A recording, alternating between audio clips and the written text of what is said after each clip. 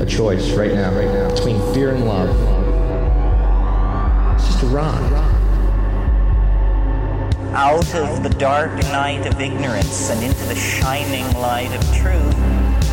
Expanding reality. A population of citizens capable of critical thinking. We don't see things as they are, we see them as we are. There's a level of reality where everything dissolves into an ocean of energy. We empower our experience by insisting on our authenticity.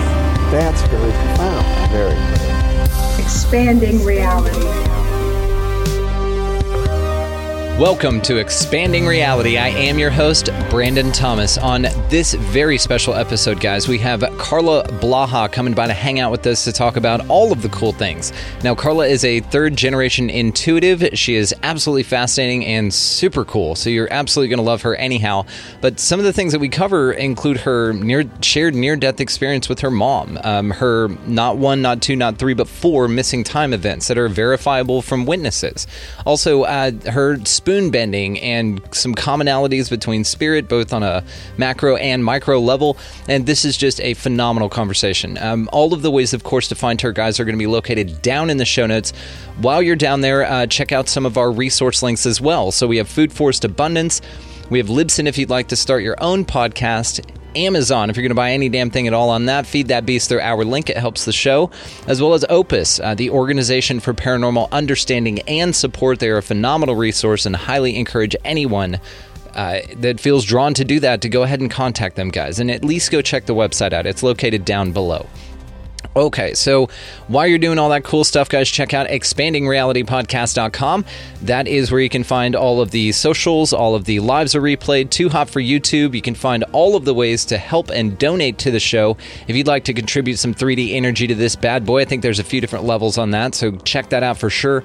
There's extra content over there, all of the collaborations. It's a cool resource for everything, so check that thing out, guys. Also, some big changes on the show that are going to be announced soon, but just stay tuned for all of that.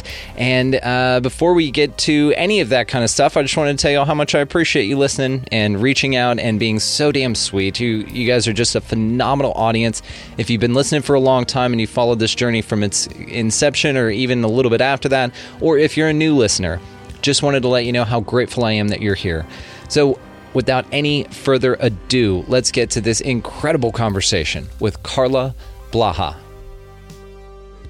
All right, ladies and gentlemen, welcoming to the show, we have Carla Blaha hanging out with us. Now, you are a psychic medium. You are fantastic. I had you on the first co-collective creative ever, which is huge. That was a big deal for me, and I'm grateful that you were a part of it. For my audience that doesn't know you too well, do you mind just introducing yourself and just tell us a little bit about you? Sure. Well, thanks, Brandon. Very happy to be here. My name is Carla Blaha. I'm an evidential medium. I am a mentor and a coach. I have connected to spirit people for decades, and this is what I do. It is what you do, third generation intuitive. Do you mind telling us about that? Yeah, I'm the only one that actually did it. My grandmother, who I was thinking about this morning before this, she was born in 1909, so I have a feeling her abilities were probably what was part of her demise in her life. But she was able to read cards and know things, apparently, and we did not come from a culture where that was popular. She was from Vermont. I mean, it was just not a thing, but that was the rumors, and I had seen her read cards, and my mom chose not to go the route.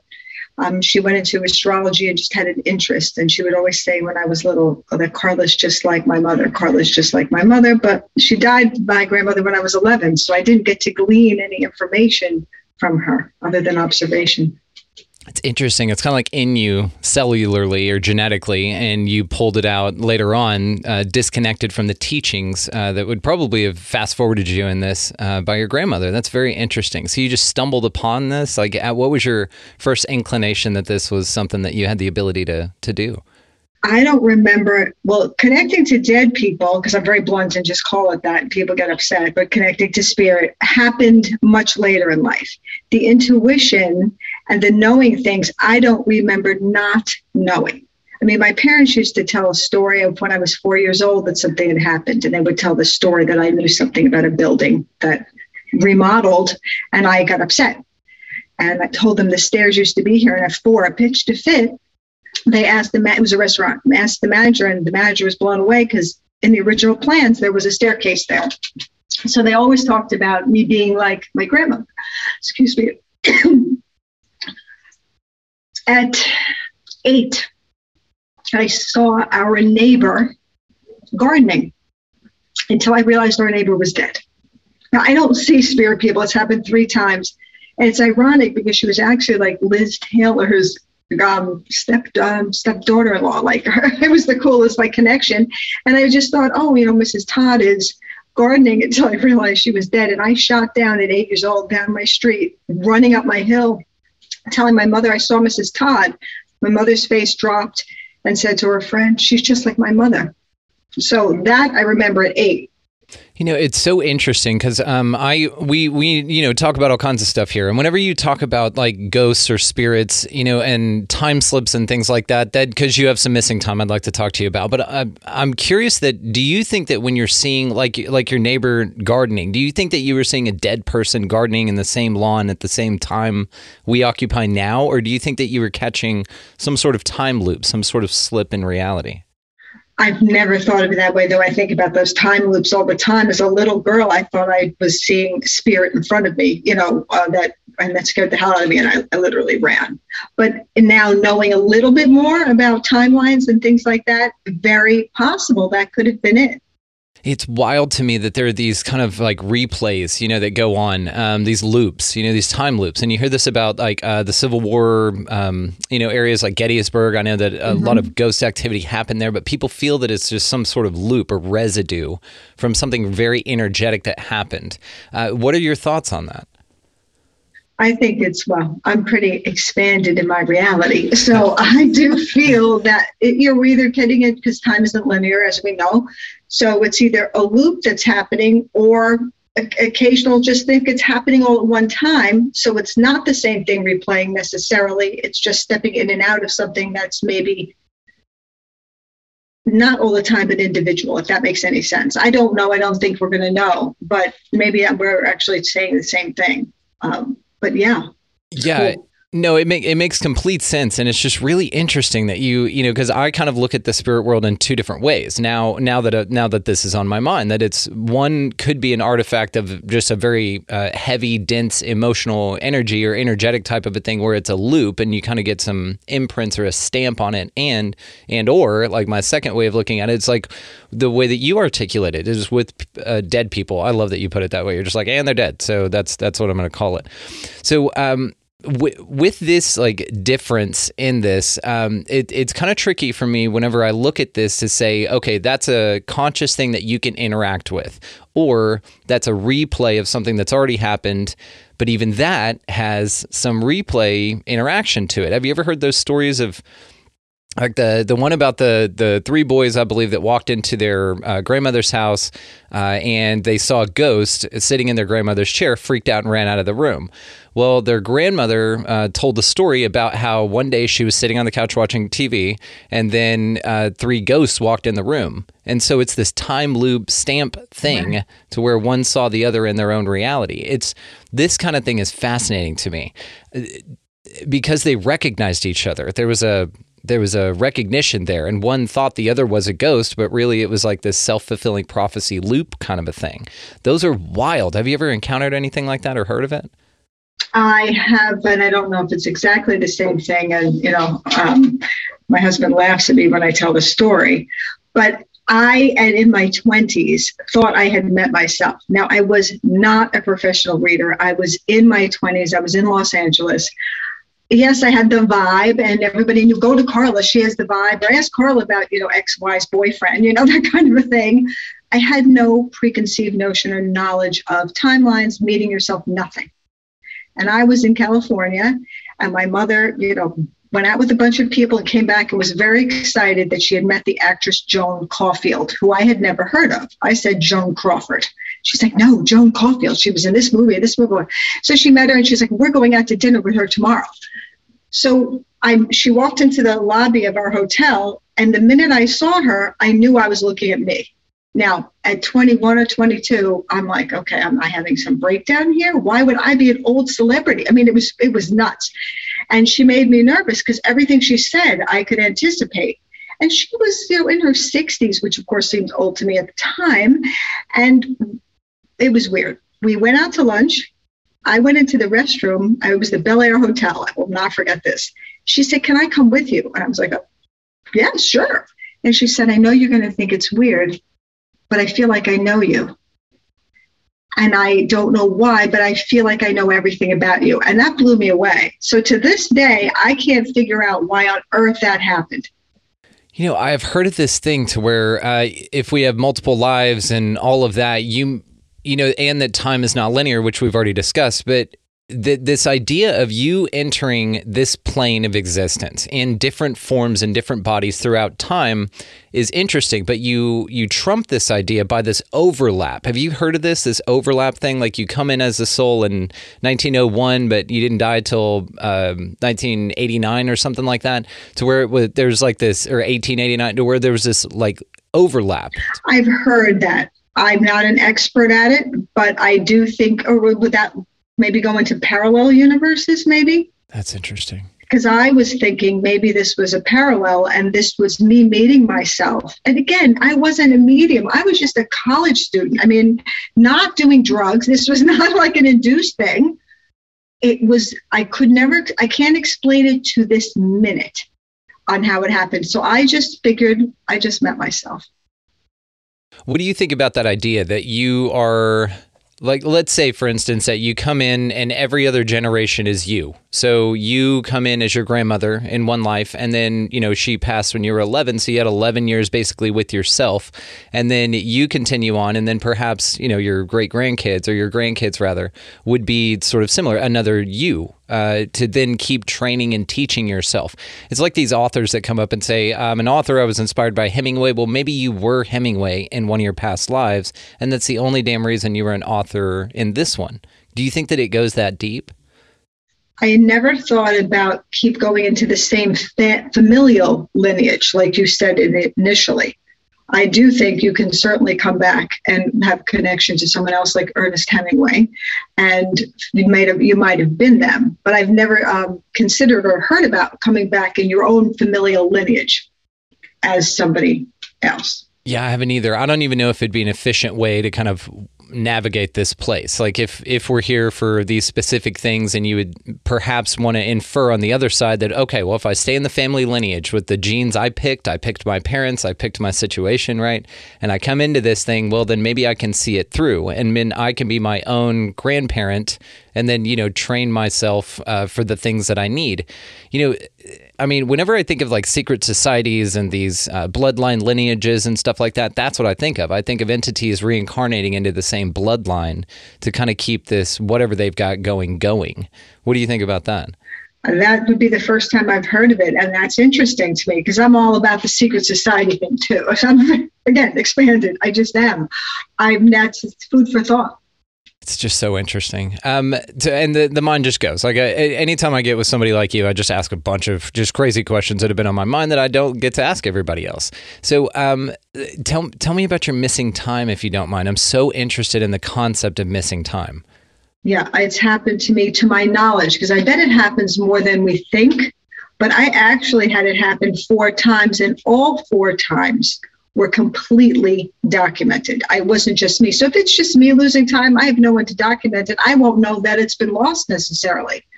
But I have to pick.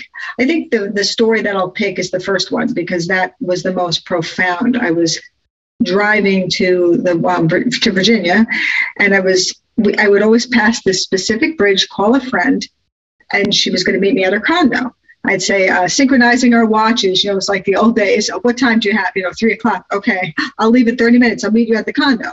So we jokingly did it. It was at this one, we called it the Millie Bridge, this one Mildred somebody bridge. And we did it. I got to her condo. The phones back then were in shoeboxes, the cell phones, okay? So I did not bring my cell phone shoebox into her condo, and I waited and I waited and I waited. She didn't show up. And I went to, there was a front desk, almost like a hotel. I said, can I use your phone? I called her and I said, I've been here like 45 minutes, give or take. And she's like, what? I said, were you held up? I'm sitting in your lobby. And she said something to the effect like, you couldn't have, because you called me at such and such a time. Look at your watch. And I hadn't looked at my watch, and I looked, and I couldn't have made it there because I was something like, I forget what it is now, half an hour. No, it was more like an hour away. And then I waited 45 minutes. So it's an hour and 45 minutes. And it had been 20 minutes. How did I get there? And the man at the front desk, actually, she thought I was kidding. He had to say, no, this lady's thought I was a girl. So she's sitting there, all this time. I have no explanation for that to this day. Okay, well, I mean, I have so many damn questions about this. Do you mind telling us about the second time that it happened? Second time, which isn't nearly as exciting, but it's validating. I was with my husband and two of my children on the same darn bridge. And I told the story. I was like, this is the bridge that it happened, blah, blah, blah. So they heard, my kids were little, they heard me. My husband's okay. At the time, the navies were on the dashboard. You could buy one and stick it on the dashboard. So he plugged in where we were going. And I didn't pay attention. And we got there in something like 25 minutes, which was supposed to be an hour and 15. And it wasn't traffic. And it happened again on the same bridge with my husband and kids. And he just looked at me like, I don't know what to say. How much later was this in life? I was trying to think about that. One was in the 80s. No, one was in the 90s. 10 years, at least 10, 12 years. What's interesting too is that now I'm just curious because the location is what's significant on this. Have you had a third experience of missing time? I tried. Yes, but I did try that bridge. By the way, I was over that bridge going down to DC in March. And I'm like, this is the bridge. And of course, I'm focused on it. I'm like, all right, I say to my husband, let's see what happens. Nothing happened. Okay, I did try that. And again, the third time was actually really weird too. Well, they're all weird. I was driving because I was a platform medium. And I was driving to do a group at a location. I had done this location before. I knew how long it took. And I would always call the owner of the business to say, I'm here. My Navi says it's going to take me this long to get there. She's like, yep, okay. I said, I'll be there early. I'll be parked in the back. No, I'm sorry. I said, I'll be there late. Can you hold them off? That was it. She said, yes. I get there. I sit in the car. Look at the clock. Doesn't register to me what time it is. I just know I'm like a half an hour early. I'm sitting in the car and I'm like, I better call her to see if I could come in. She's like, where are you? I said, I've been sitting in the back of the building for half an hour. She said, you can't. You can't be. And I said, what do you mean? And again, I hadn't really looked and registered in my brain. I had somehow gotten somewhere that should have taken over an hour in no time. And I was parked, and she, to this day, is stunned that it happened because she had her people there waiting. And I was early instead of late. It's just so fascinating to me because now I'm thinking, different locations with the same one. I was thinking, oh, it's over a ley line. And, when you think bridges, you think water. And then water, is very conductive emotionally and all of those things. So water ties into some of the high strangeness phenomena. But, missing time in general, I'm super curious about just because of the fact that the artifact that missing time exists. Like, let's say, for instance, that this had something to do with non-human intelligence contact, like an abduction, let's say, for instance. Do you have any inkling or feeling that it could have something to do with that when it pertains to the things that you've experienced? Not for me that I've noticed. I have another one that I thought was a little weird, but these particular instances, and even the fourth one, no, for these, I don't think so. Yeah, because you hear about the missing time phenomena really when it's associated with non-human intelligences or the abduction phenomena. People will say, oh, I was driving down the road, I saw a bright flash of light, something really odd, and then I had, an hour of missing time.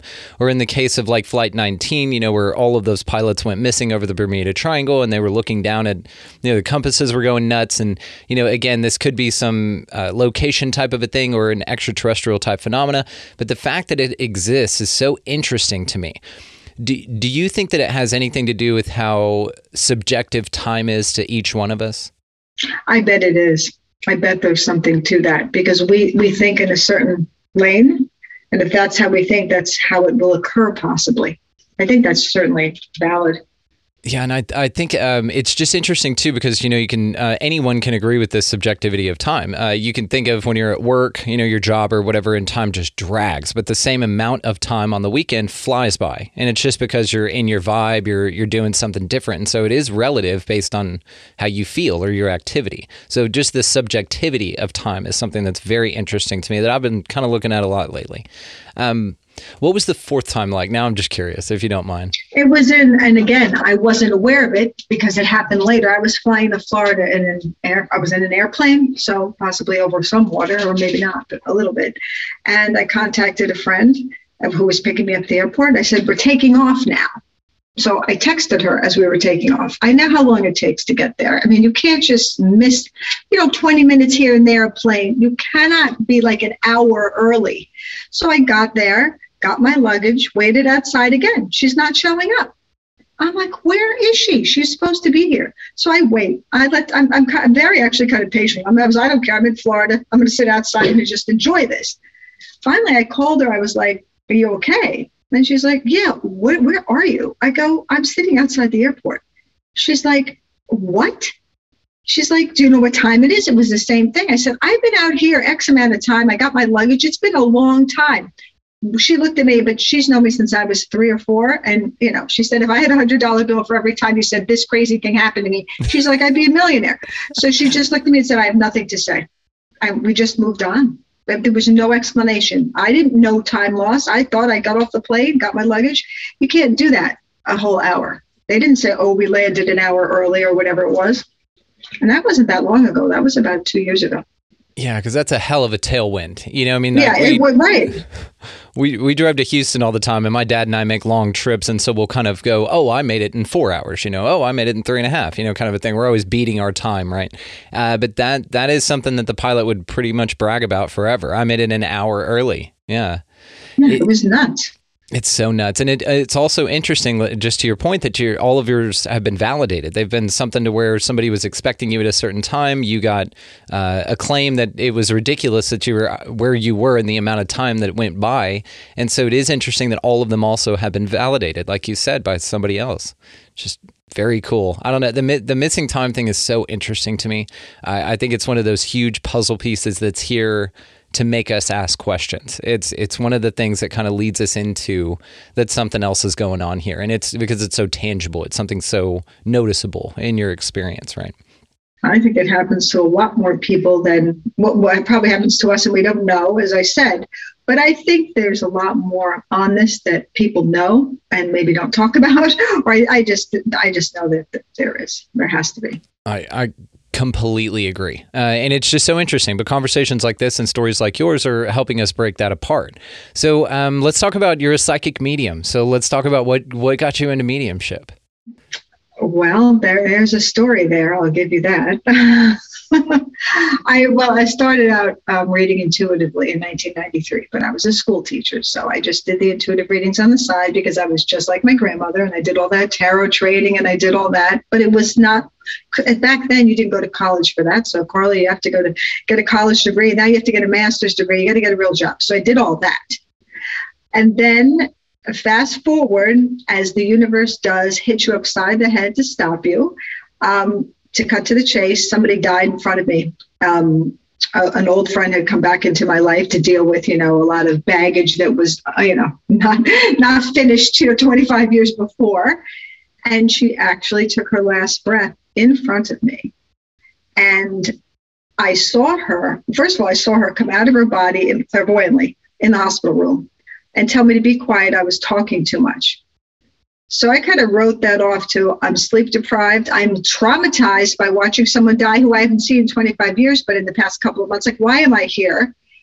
And I thought, I am gabbing a lot. I was nervous. And I shut up, told her to cross over, just like all my training, because I had read about mediums, studied, done everything, but never thought I was one. And then when I said to her, you can go, and she went through all the process of looking to the side, seeing people, the whole thing you read about, it was crazy. She passes. She also rose up again. I had to cross her over again. It was traumatic. But then it was bad. I had to push it. It was bad. And then I heard in my head, you're now a medium. And I again thought, I'm sleep deprived. I'm under deep stress here. I'm traumatized. A friend calls at that moment and is like, how are you? I'm like, she just died in front of me. And I said, can I have the name of your therapist? It's within one breath. I said, I'm clearly over the edge. And that from that moment, a week later, I had met a medium, like at a store and written a book. I started studying. And within a very few months, I went in a group and I started to become a group medium. And then I just continued to study. I mean, someone had to, huff and puff and blow my house down to get me. And that's what happened. My God, what an interesting story. Okay, so after this initial first time, what was the second time like after you were walking into this with more knowing and awareness? Meaning? The second time that you helped someone cross over or invoked yourself in mediumship. Well, that first one was the one that made me the medium. And then I studied and learned and continued to do medium. That made me a medium. I didn't cross somebody over again until my mom, only 3 years ago. So I crossed her twice, meaning she literally died, took her last breath, was dead, and then fought it and rose up, sat up, and I had to actually push her down. And she was 6 feet tall. This was not a petite individual. Push her back down and tell her, please go, you have to go. That was traumatic. I'm telling you, I thought the whole thing was me just having a breakdown. So this was someone that passed away in front of you. You crossed her over. She then came back into her body and the body physically sat up. I watched it. It's a great question because I wouldn't have thought to add this part in. She crossed over, or I thought, took her breath, saw people, took her breath, and then her heart stopped. I watched her breathing. And then I kind of fell over the side of the bed and started to cry because I hadn't cried before that. You're in full action mode. I heard a moan and a weird thing. And I guess because it's this show, I can easily share this. I looked over and I watched her almost as if something I didn't recognize was inside her, coming from the inside out. And it looked like a horror movie. Her face distorted. It was scary to me, which made me sad. And it distorted and as if something was pushing out of her that did not look pleasant. And then I took her and I grabbed her by the shoulders as she started to sit up and I pushed her down. I said, like the movies, go into the light, and she was a Buddhist. So I didn't say, go see Jesus, go see a saint. I just said, go into the light and find those you love. And then she was dead. Oh my God. Yeah, it was a lot. Do you think it's possible that a walk-in stepped in that moment when her soul left? Then do you think that there's kind of a window of time where something else can slip in and reanimate the body, let's say? What I saw, and I had no experience in this. Again, I wasn't a medium. I was an intuitive and had stopped to raise children. What I saw did not look positive. I did not. And I will say she had a bit of a tortured life. She was dying due to alcoholism and liver failure. I hadn't seen her in 25 years, but her life was hard. And I don't know what went on in 25 years or what, negative vibration she held. A beautiful soul as a human when we were kids. But what I saw is something I would prefer not to. I saw it one other time. I kind of saw it with my mother. But it's like, you don't want to see it. It's like freaky for even me. Okay. Yeah. And you think, the alcohol is an interesting component that's an added description to the story here, because you think about, like these negative entity attachments, and I'm not sure, your feeling on that. I kind of go one way or another with it, but it's just kind of interesting, because people talk about that if you're an alcoholic, spirit, the word spirits comes from that there's something that latches onto you, and it's a very low vibe thing. And we know this, in society, if it's praised in society, it's probably the opposite of what you should be doing. And we know how glorified alcohol is in our culture. And so when you look at this through the lens of like the control systems here that may be wanting to apprehend you in some way, or, attach these entities to you or feed off of you in some way, then alcohol is a wonderful way to do that. So she may have just had her guard down, energetically, spiritually, and may have had something negative having to do with the result of her choice to consume alcohol for whatever reason. Life, drives people to do all kinds of silly things. But so it could have been some sort of attachment type of a thing. What do you think about that? I think that's certainly a possibility, because if you think just about you or I, if we're having a bad day and we're caught up in our heads, and then we bang our toe and we go, God damn it. And we get all upset. Our whole day could go wrong. And that's on a broken toe or banged up toe. So if you're actually spiraling through addiction or whatever, a kind of, even negative thinking addiction, you vibrate lower. I do think things can, I don't know if it's just lower frequencies, entities, I'm not sure, or a combination of everything. I do think it can happen. What I saw on her face, it was a shock to me. It scared me. I'm speechless here. It was something else.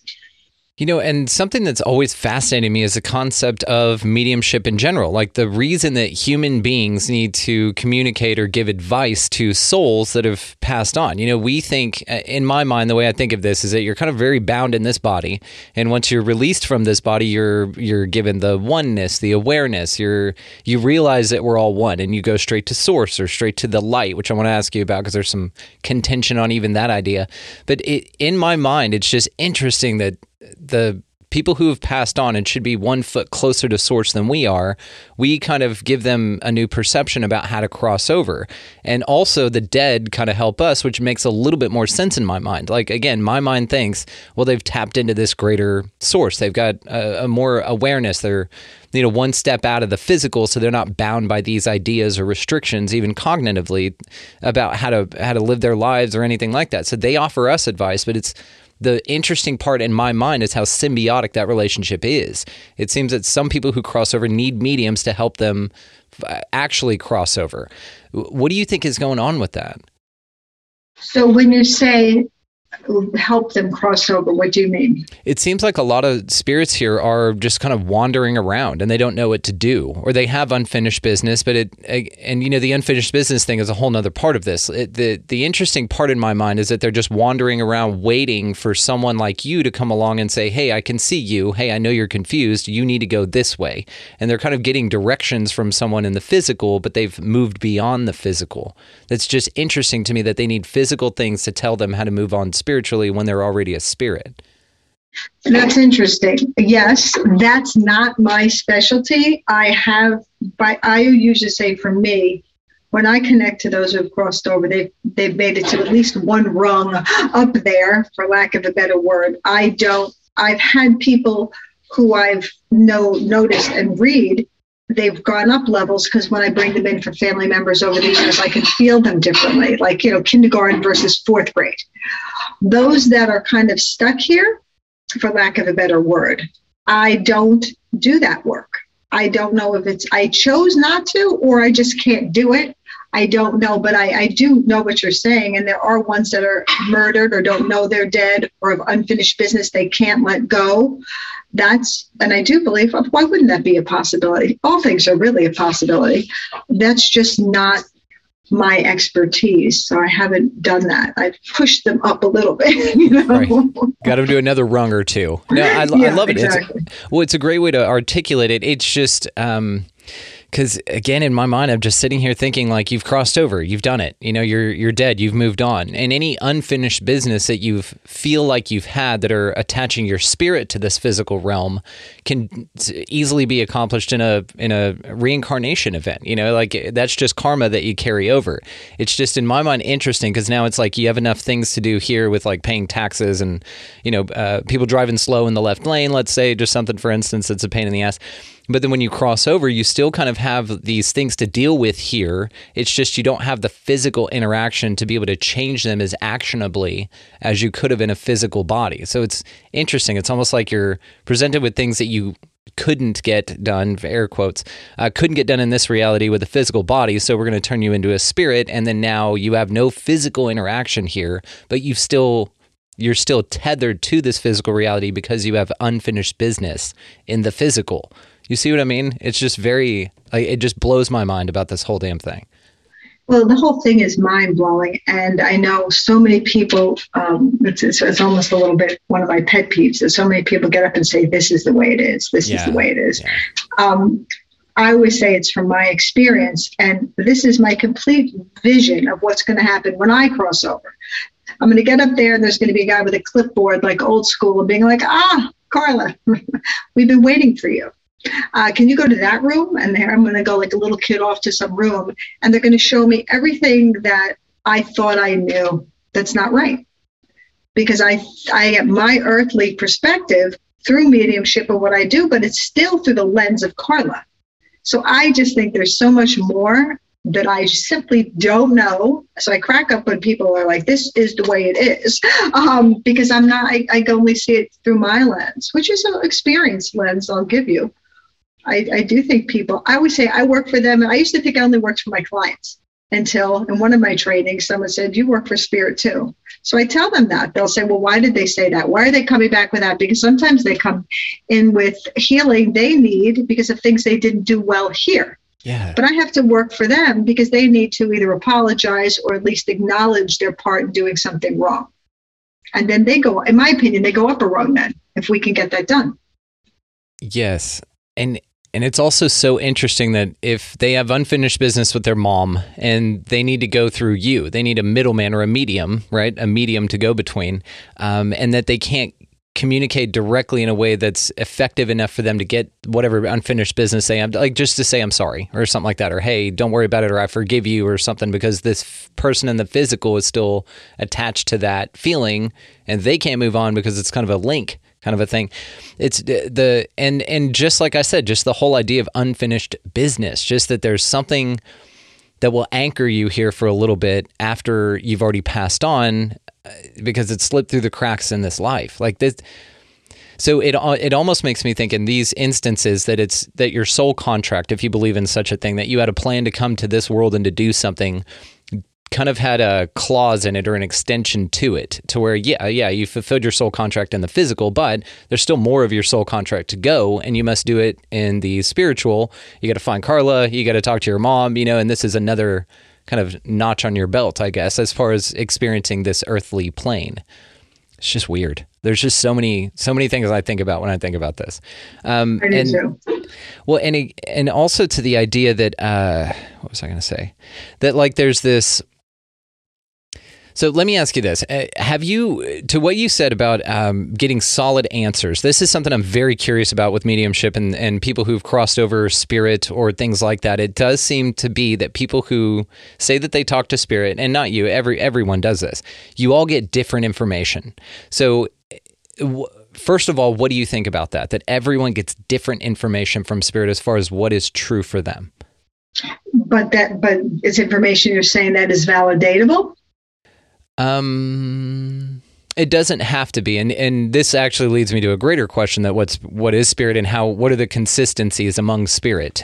Which is something that I wanted to talk to you about. But really, I think what I'm asking is that whenever you look at spirit as an entity, as the source of everything, he doesn't, whatever it is, doesn't solve the flat earth, round earth debate. It doesn't just go, hey, it's round, dummy. I mean, just forget all that other stuff, forget all these things. The things that are so conflicting here, that even for people who talk to spirit, come up with different answers on how to approach it. So even from the higher realms, there doesn't seem to be a consensus reality, right? There doesn't seem to be one way to do things. Or if there is, it's hidden from us, and for whatever reason. So my question is, I guess, do you think that there is a consistency across spirit as far as how it communicates to us and what it tells us?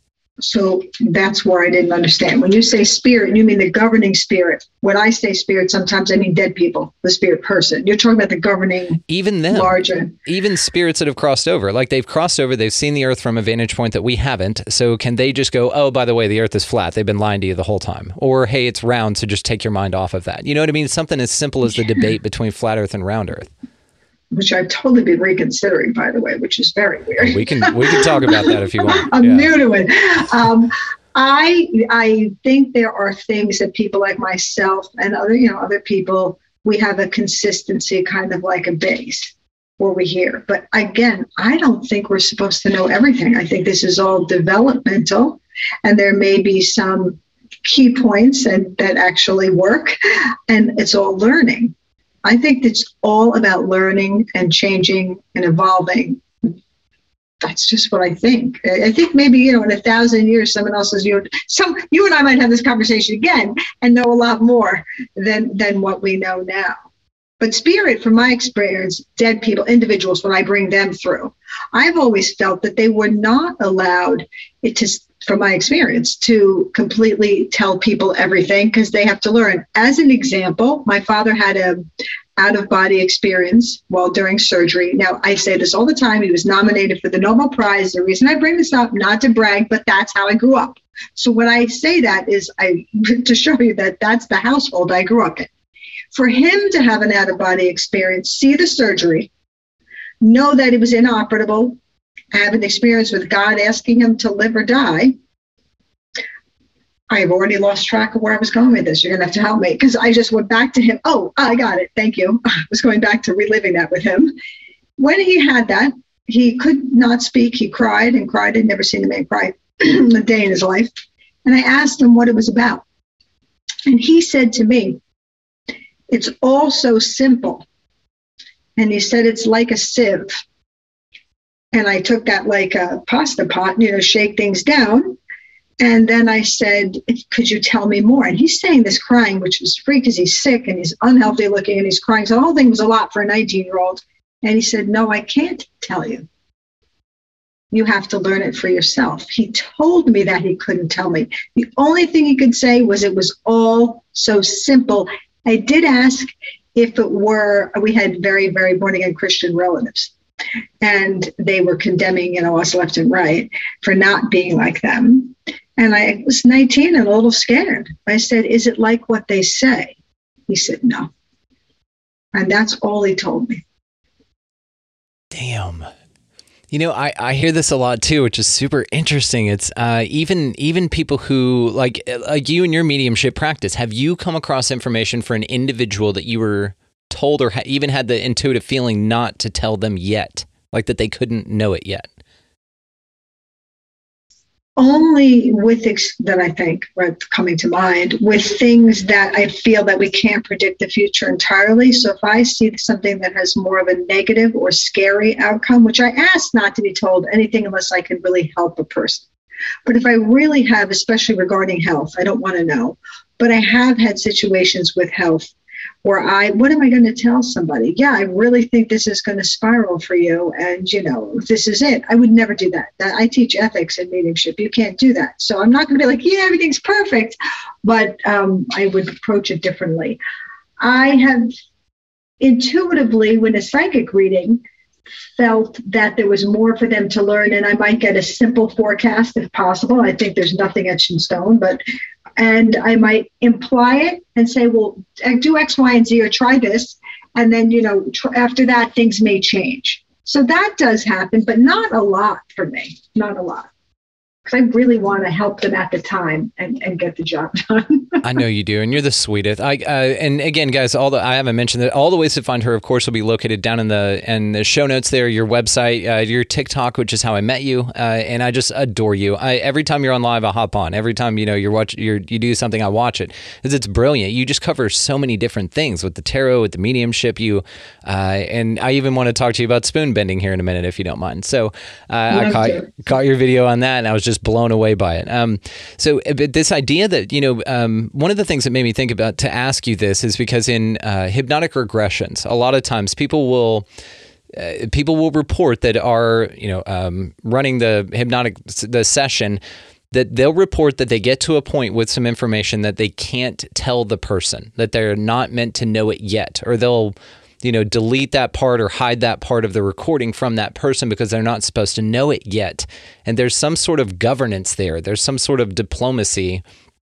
But it's an interesting thing ethically, like what you were talking about, that would be the only reason that you would withhold that. But ethics are kind of a subjective thing, right? So it is interesting because you have to make the call on whether to tell somebody something or not, whether you feel intuitively that it's going to make them spiral or be beneficial for them. And then this kind of, makes me think about the whole fake news thing, and the people withholding information because it doesn't serve an agenda, because it goes against some narrative that they don't, want people thinking about. But in my mind, again, I'm just like, tell us the information. We'll figure it out for ourselves, kind of a thing. But it's just interesting that there's sort of this delineation, that there's sort of this governance, with the information that's been given out. I try to give as much as I can. I don't withhold but then I ask Spirit, don't tell me anything really, because I want to be as open. But when you're in a profession like mine, you have to be careful because you don't know the mental state. It's not like a therapist who sees somebody every week. So yes, I'm in a company, and yes, I'm insured, and I did all this. I don't just get up and do this. But still, what if somebody gets off the phone with me or off of a Zoom and something dramatic happens? Because I'm even writing a book with a colleague, often take what I'm saying and either A, I wasn't clear and I thought I was, and that can happen, or B, I could simply say, yeah, I'm not crazy about your boyfriend. And they get off of the call. And I kid you not, they're like, oh my God, he's cheating on me. She said he was horrible. And I didn't say any of that. And the way it's perceived. So it's such a cautious, fine line, I believe, in doing that's why I like mediumship, because it's validating. If I say to you, I've got a man here named, Giuseppe, but he really went by Carl. I mean, how do you make that up? He's here and he said he played Monopoly every single Sunday at 3:00. That's not debatable. So, and it's not going to take someone over the edge, but it's really rock solid foundation of stuff I couldn't know. Where psychic, with the contracts, I think that there's some malleability. Is that the word? It's malleable.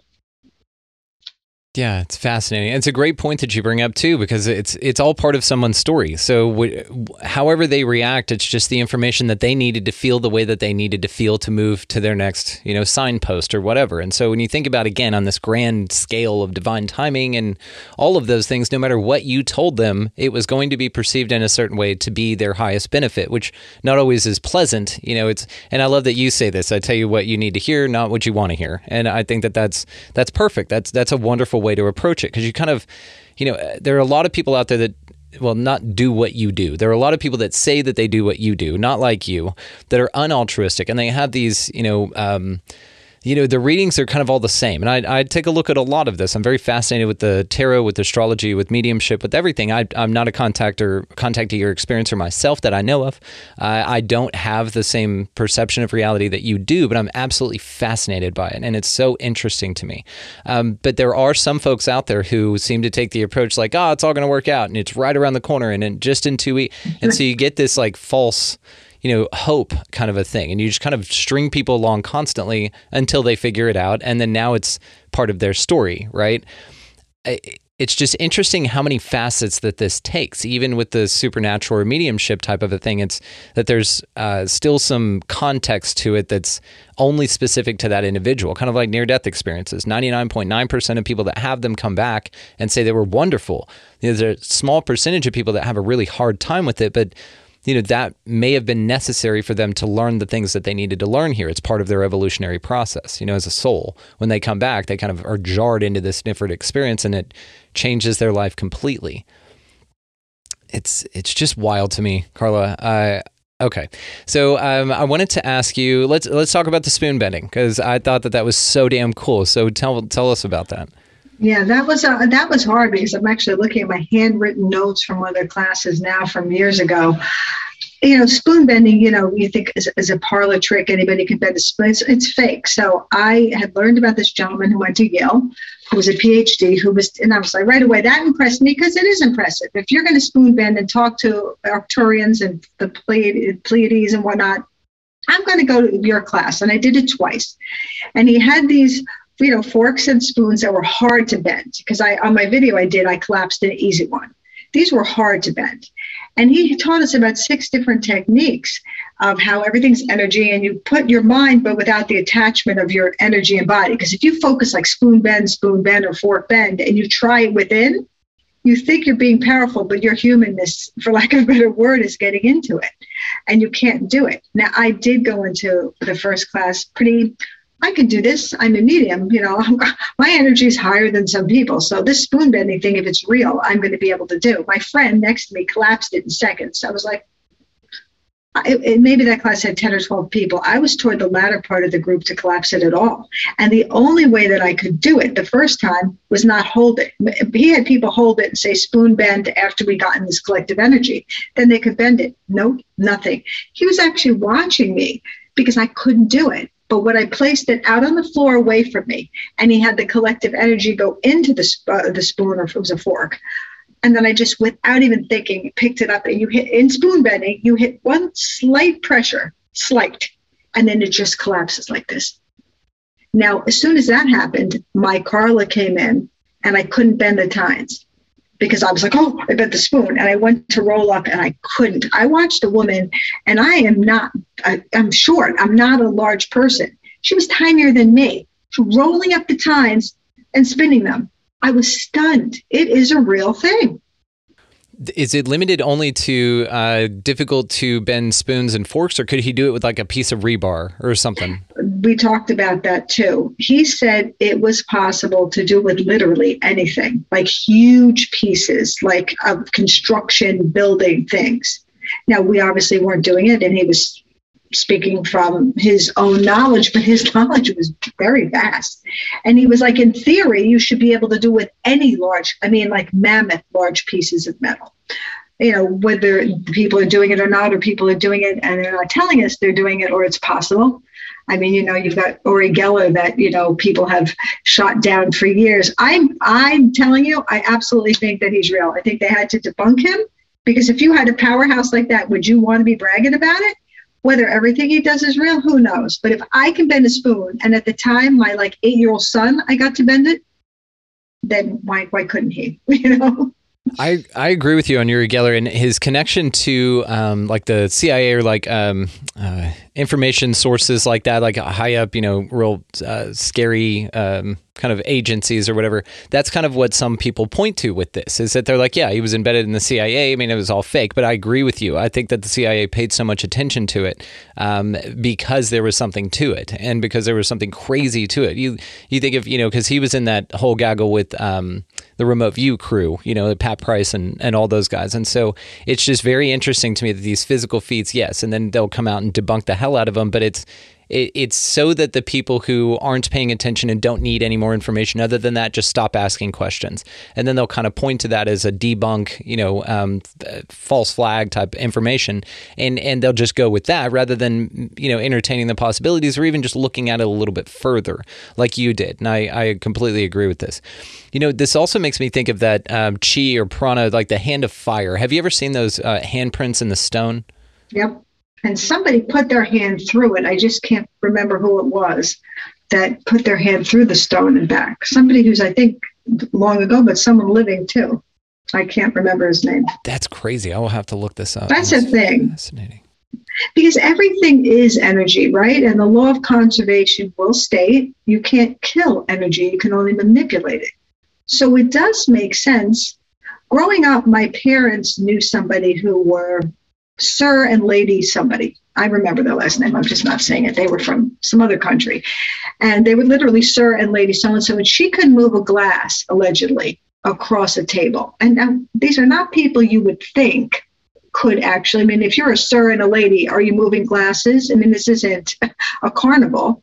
They came from, I guess it was probably from the UK, out of the country. They stayed at our home. They waited till I went to bed because I was little. And my father, the scientist, asked to watch the glass move across our dining room table. And my father swore to the day he died, he had no explanation. She would break out in a sweat, but she could move the glass like this far across our glass that he gave her out of our china cabinet, which I'm looking at, and put it on our dining room table, and she moved it. And from a science standpoint, my father was fascinated. But I wanted to see it as a little kid. They wouldn't do it in front of me. I don't think that's that crazy. No, but that's really interesting. So did this just, and this didn't send your father into some sort of new scientific explanation? Because with scientists, usually you find something that's anomalous and you just have to get to the bottom of it. At that point, he was now running a copper company. My father was 50 when I was born, so I was the second marriage child. So he had already done that whole Nobel Prize thing with his first wife and kids, and by now, he was already doing something else in the metals industry and geology.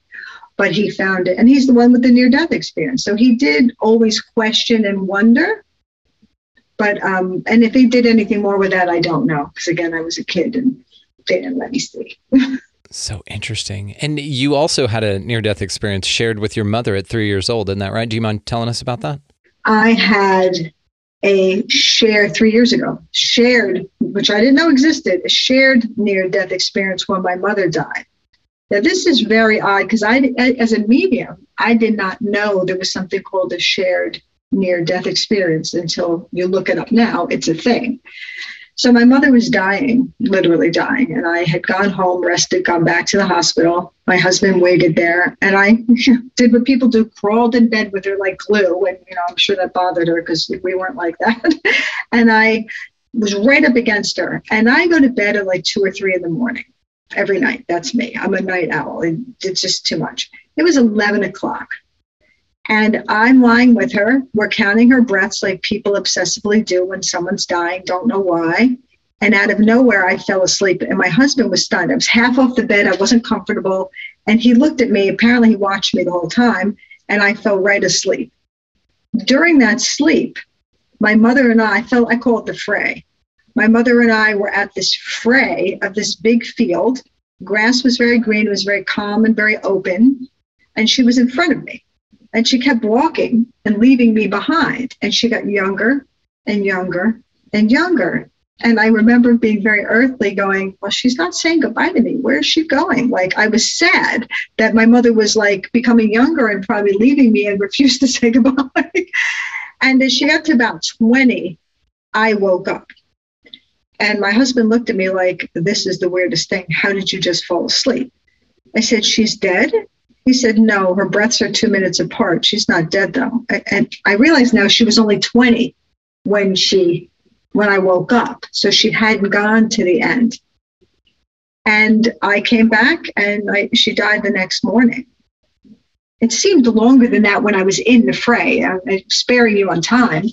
But it was like that field that I talk about. And she was just ready to go, relaxed, and wanted no part of what was behind her. And I was there, and then boom, I was back in the hospital room. Was anyone else there besides you two? Was she walking towards anyone, or was there anything that she was walking to, or just the open field of grass? The open field, but I could feel as Carla that I was at the very fray of something, and that when she got way farther down, there was something much bigger. But it was almost like that field you look out at and you just don't see the end. That's what it felt and looked like. Calm, very calm.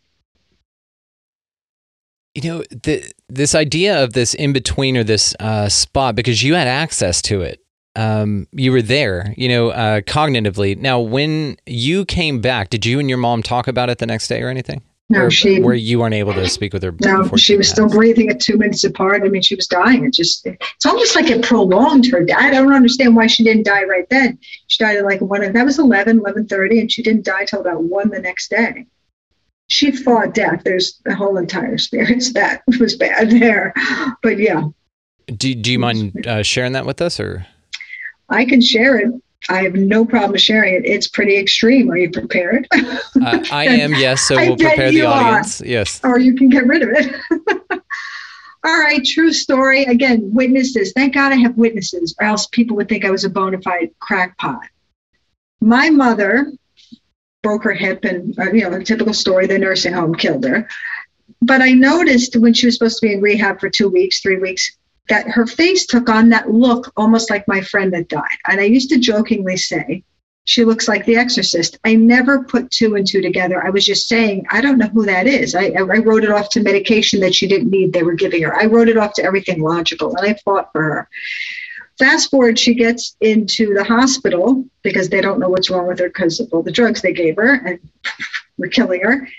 And every time I walked in the room, she almost growled at me. Like, I took it as she was mad that I put her there and she didn't want to be there and all of this. The nurses started saying she doesn't like her daughter. Every time her daughter walks in, she doesn't like her. Then, of course, because it was local, everybody knows what I do for a living. So you had a lot of people of religious beliefs and ethnicities that thought I was bad. So they didn't even want, it was hard. It was a really bad, tough time for me, but it was weird energy. The palliative care, and I say this, Dr. blah, blah, blah, MD, sits me down. I tell her the story of my mother. I start crying a little. She started crying. I made an impact. She came to me a day later and said, I feel your mother, she says actually, does your mother have anything like to repent or some other word or anything she could be holding on to? I said, my mother's the biggest nerd I know, not that I know of. I said, honestly, she's like actually uncool. I don't know. She said, I'd like to say this, I swear. And there was an aide at the hospital who heard it. I'm all about the witnesses. She said, I feel your mother has negative energies attached to her. Now, I almost fell over. I said, what? And she said, yeah, in nursing homes and rehabs, the energy is very low. And I actually looked back to see the MD on her jacket. She said, and what I'm looking at doesn't look human to me. Now, I am now about to fall over. Like, my mom is dying. I'm an only child. There's my family. I'm like, what? And I saw this aide hearing it. She spread that around the whole hospital. So she said to me, I swear, would you mind if I prayed over her? This is an MD at a hospital. I said, okay. We go into the room. There's a woman in the bed near her. There's a curtain up. The doctor lays hands on my mother. So I'm like a movie. I'm like, I guess I'll do it too. And I put my hands on my mom. And thank goodness I went to Catholic school, even though we were not Catholic. So I knew these prayers from when I was young. So she did the Our Father, the Hail Mary, the Glory Be, and then a bunch of stuff I didn't know. And she actually at one point used the word Satan and said that she cast Satan out of her. I was like, now I know she was a Catholic because I know she told me what church she went to. This wasn't like the Midwest relatives. And she then toned it down and asked for the negative energies to leave my mother. I thought I was living, who would believe this story? Except there were witnesses, the woman in the bed, and then her daughter ran out of the room when she heard this. Weirdly, the daughter, coincidentally, was from our town. My husband knew her. I learned later she was a Baptist minister. Now I'm a little annoyed she didn't jump in and join the team. Yeah. But I just thought it scared the hell out of her. And she prayed over my mother and she asked us to get the last rites, or now it's called something else, the last rites. So I went to my mother-in-law, big Catholic. We got the priest to come in. We did the anointing of the sick. We did that. And by the next day, my mother was calm, stood up, walked around, which is what happens when you get the anointing of the sick sometimes. And the next day she turned, her face went back into that negative, weird thing. The doctor, it was Palm Sunday. There was a minister, he called him in, a nun, I called them in. I'm like, can you say some prayers? Like, I was doing everything. And the next day when she was dying, the doctor came in and said, didn't you do the last rite, the anointing of the sick? I said, I did it, yes. And you could see she looked perplexed, like she saw something. Now, my husband was standing there at this point. So he saw this.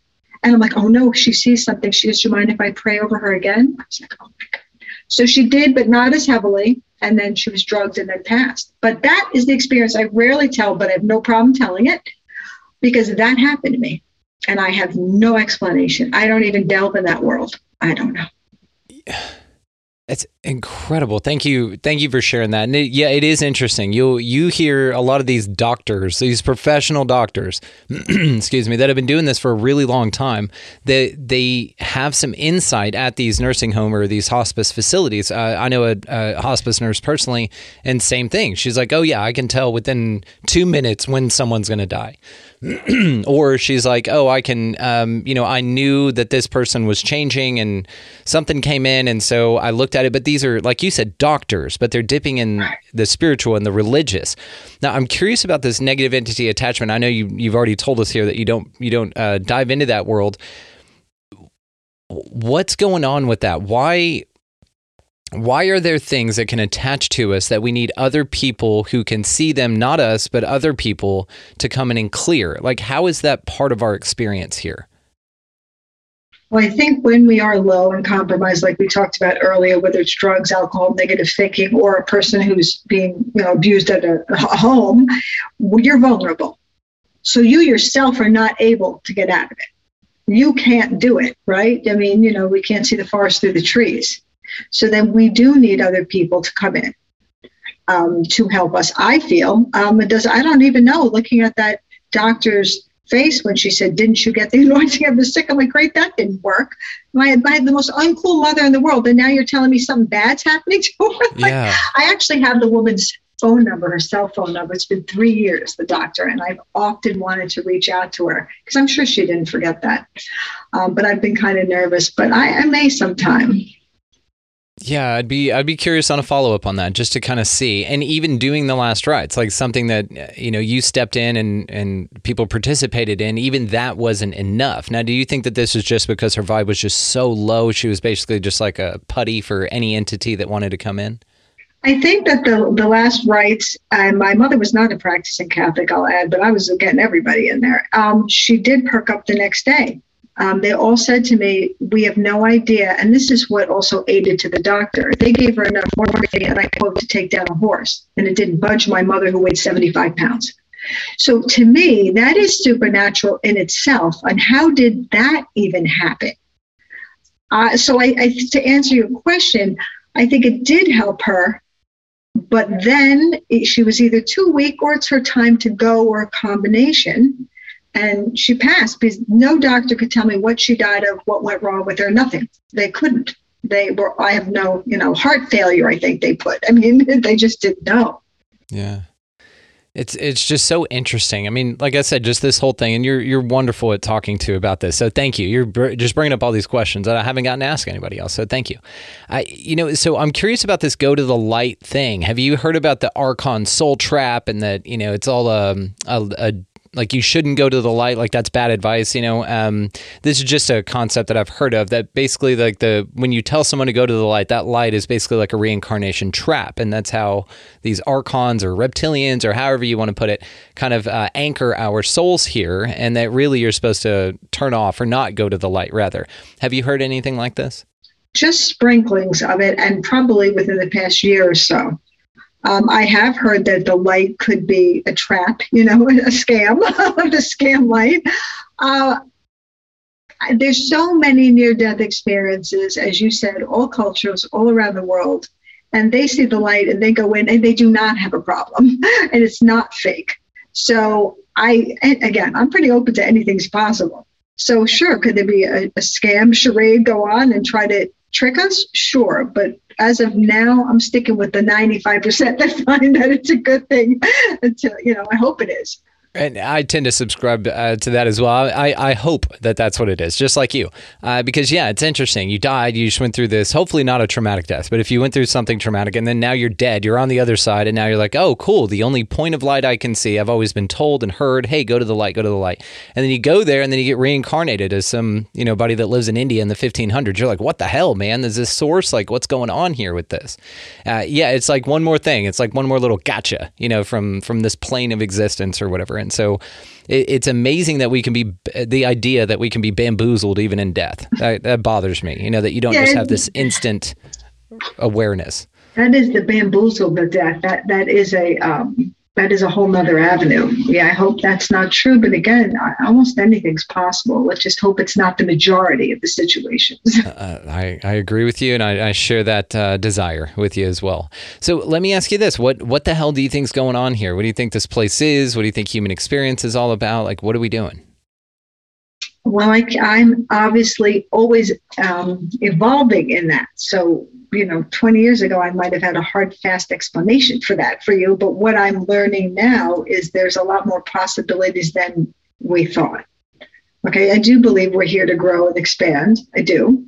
I could be wrong, but why else? I mean, it seems like a logical explanation for me that we are here to grow and expand and experience different things. Now, with the multiple, like the changing of the timelines, like we talked about, or the parallel universes and things like that, no pun intended, that offers a whole nother dimension to what this is. But I think it comes down to evolution and expanding.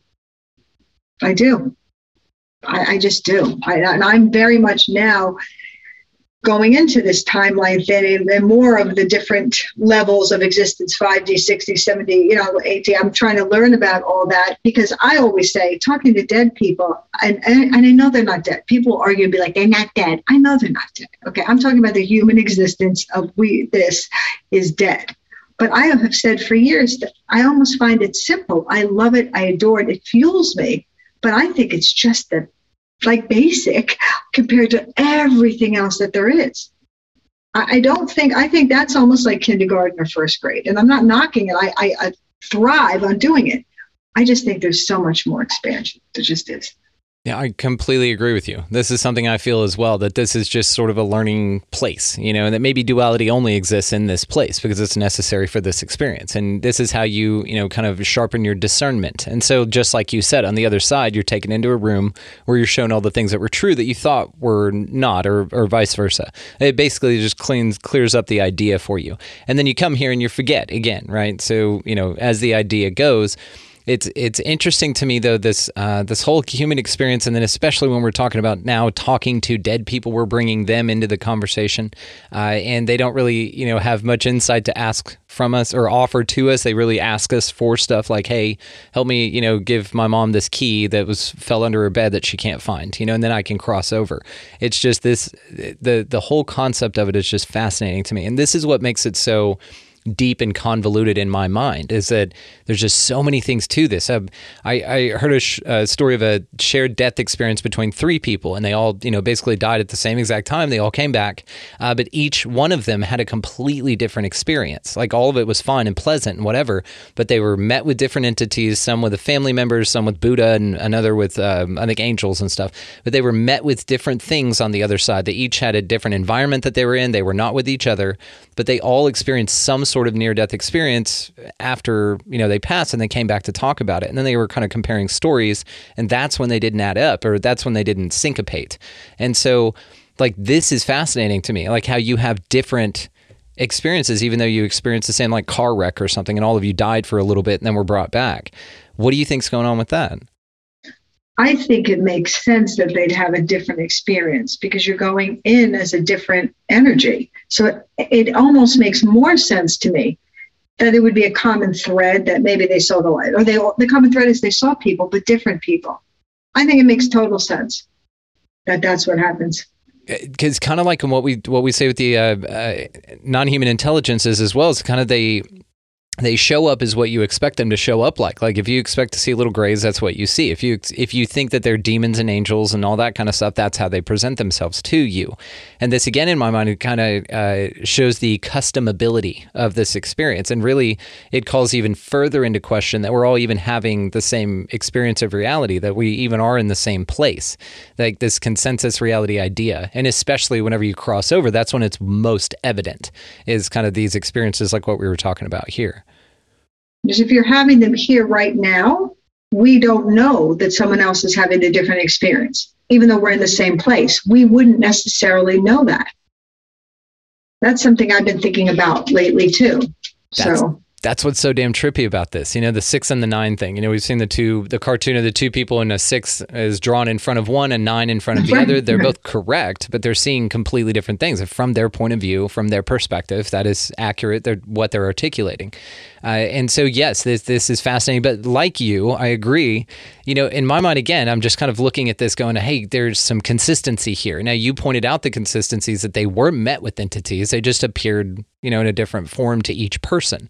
And so, there is some consistencies, but the fact that they're not like identical, like when you send somebody over to get their transmission fixed, you go see the same guy. You're like, hey, go see Brian over there. He can definitely hook you up with your car there, and you walk in and it's the same person standing in front of you in this physical reality. It's not Buddha one time and not, an angel the next. It's we see this Brian as the same person in this place, but on the other side, meeting entities, even though they have similar information, they appear physically different. It's just very interesting. It's just part of this whole mystery. Yeah, it's a fascinating mystery. It's true. It's kind of like when you tell someone, and I use this example all the time, go into Walmart and buy a pair of socks. They go into Walmart, they buy a pair of socks, and you say to them, did they have orange juice on sale? They will have no idea. They have no concept of it's a no, because you didn't look, you didn't click into it. But it doesn't mean the orange juice wasn't on sale. Send somebody else in to buy a skirt, the same thing happens. A pair of shoes, the same thing happens. We are like this and missing a bunch of stuff. Doesn't mean it's not there. Oh, that is an awesome metaphor for this. You've just really kind of cleared it up.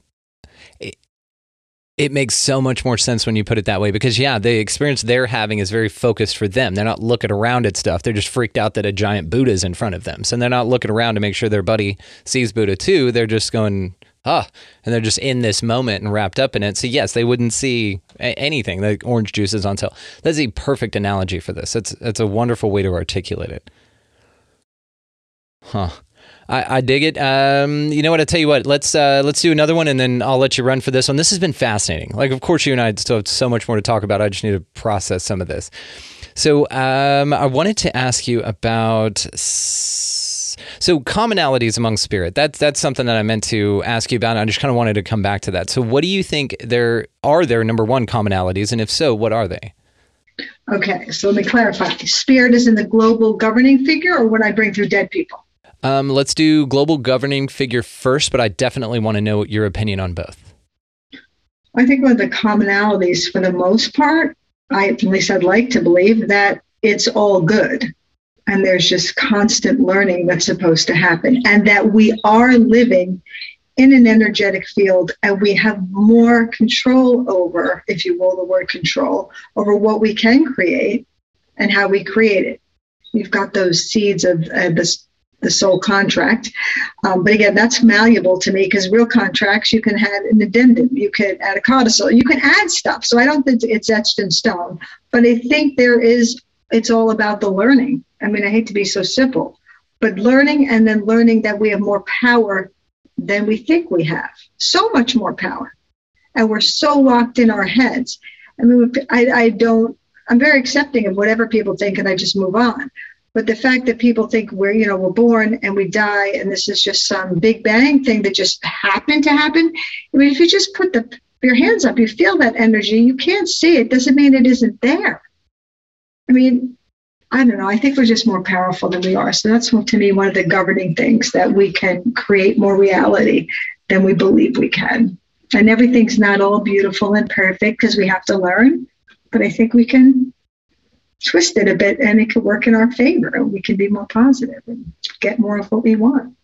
I like that. That's my favorite idea about this place as well. I agree with you that it's good, and it's just, lessons are tough. They're hard to learn, and so it's perceived as bad or evil. And I'm not a subscriber to that evil exists. I think it's perceived that way because it kind of sucks, or the things that we need to learn and the way we need to learn it kind of suck. So what about on the spirits that you deal with directly, kind of the dead people? Any commonalities between them? Yeah, I feel that from my experience, I always say to my clients, I'm here to give you things you cannot guess, Google, or surmise to prove that I've connected to them. Because how would I know? As I gave you examples earlier, how would I know that? I believe they're here to prove continuity of life. I get a lot of that now, especially in the past year or two. So they are able to let you know you just put in a new window. I find that I'll be reading someone and I'll say, who took their hand and abruptly moved the picture? And they'll be like, I just did that. And meanwhile, I was on the phone with them and I couldn't see it. I get things like that all the time now. I believe that Spirit wants us to know we're not dead. We're doing our thing, but we're loving you just without this form. And I do think we meet up again. I really believe that. Again, I could be wrong and take it into that room and be like, Carla, you were wrong. But I think that they're here to let you know we don't die. We're just not who we were. We're learning, and you can connect to us in just a different way. That's what I think. It's absolutely beautiful. You're just so cool. Thank you so much, Carla. This has been amazing. Carla Blaha, pleasure. And all the ways to find you are going to be, of course, located down in the show notes. You have an open invite anytime you want to come back, of course. And I will, of course, have many more long-winded questions for you in just a fury of confusion to just find out more answers next time we talk, for sure. So thank you so much. Well, thank you. I love your show. You're a great guy. Very easy to talk to. Thank you so much.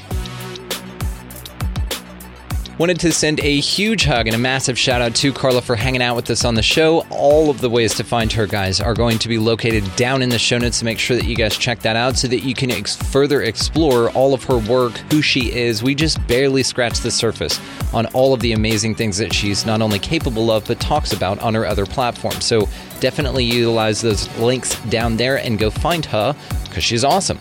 While you're down there, guys, check out our resource links. Not going to go over them. They're down there. So check them out if you feel called to do that. But definitely check out expandingrealitypodcast.com. There are some big changes going on with the show that I'd love for you guys to follow us with and be a part of. So definitely check that website link out for more details on that. Coming soon. It's not up there yet, but it's coming soon. While you guys are doing that, move on out into this beautiful place, whatever the hell this thing is. Y'all pick up a piece of litter while you're doing that. Be nice to everybody that you come across. Go ahead and buy somebody in line around you a coffee or a meal if that's something that you feel called to do. And if nothing else, get out of the left-hand lane. If you got somebody behind you wanting to pass, that's a great way to raise the vibe on this place. And as always, guys, go out into this beautiful, beautiful realm, planet, whatever the hell you want to call it, and y'all just be good to one another. Thank you so much for listening and watching. We'll see you next time.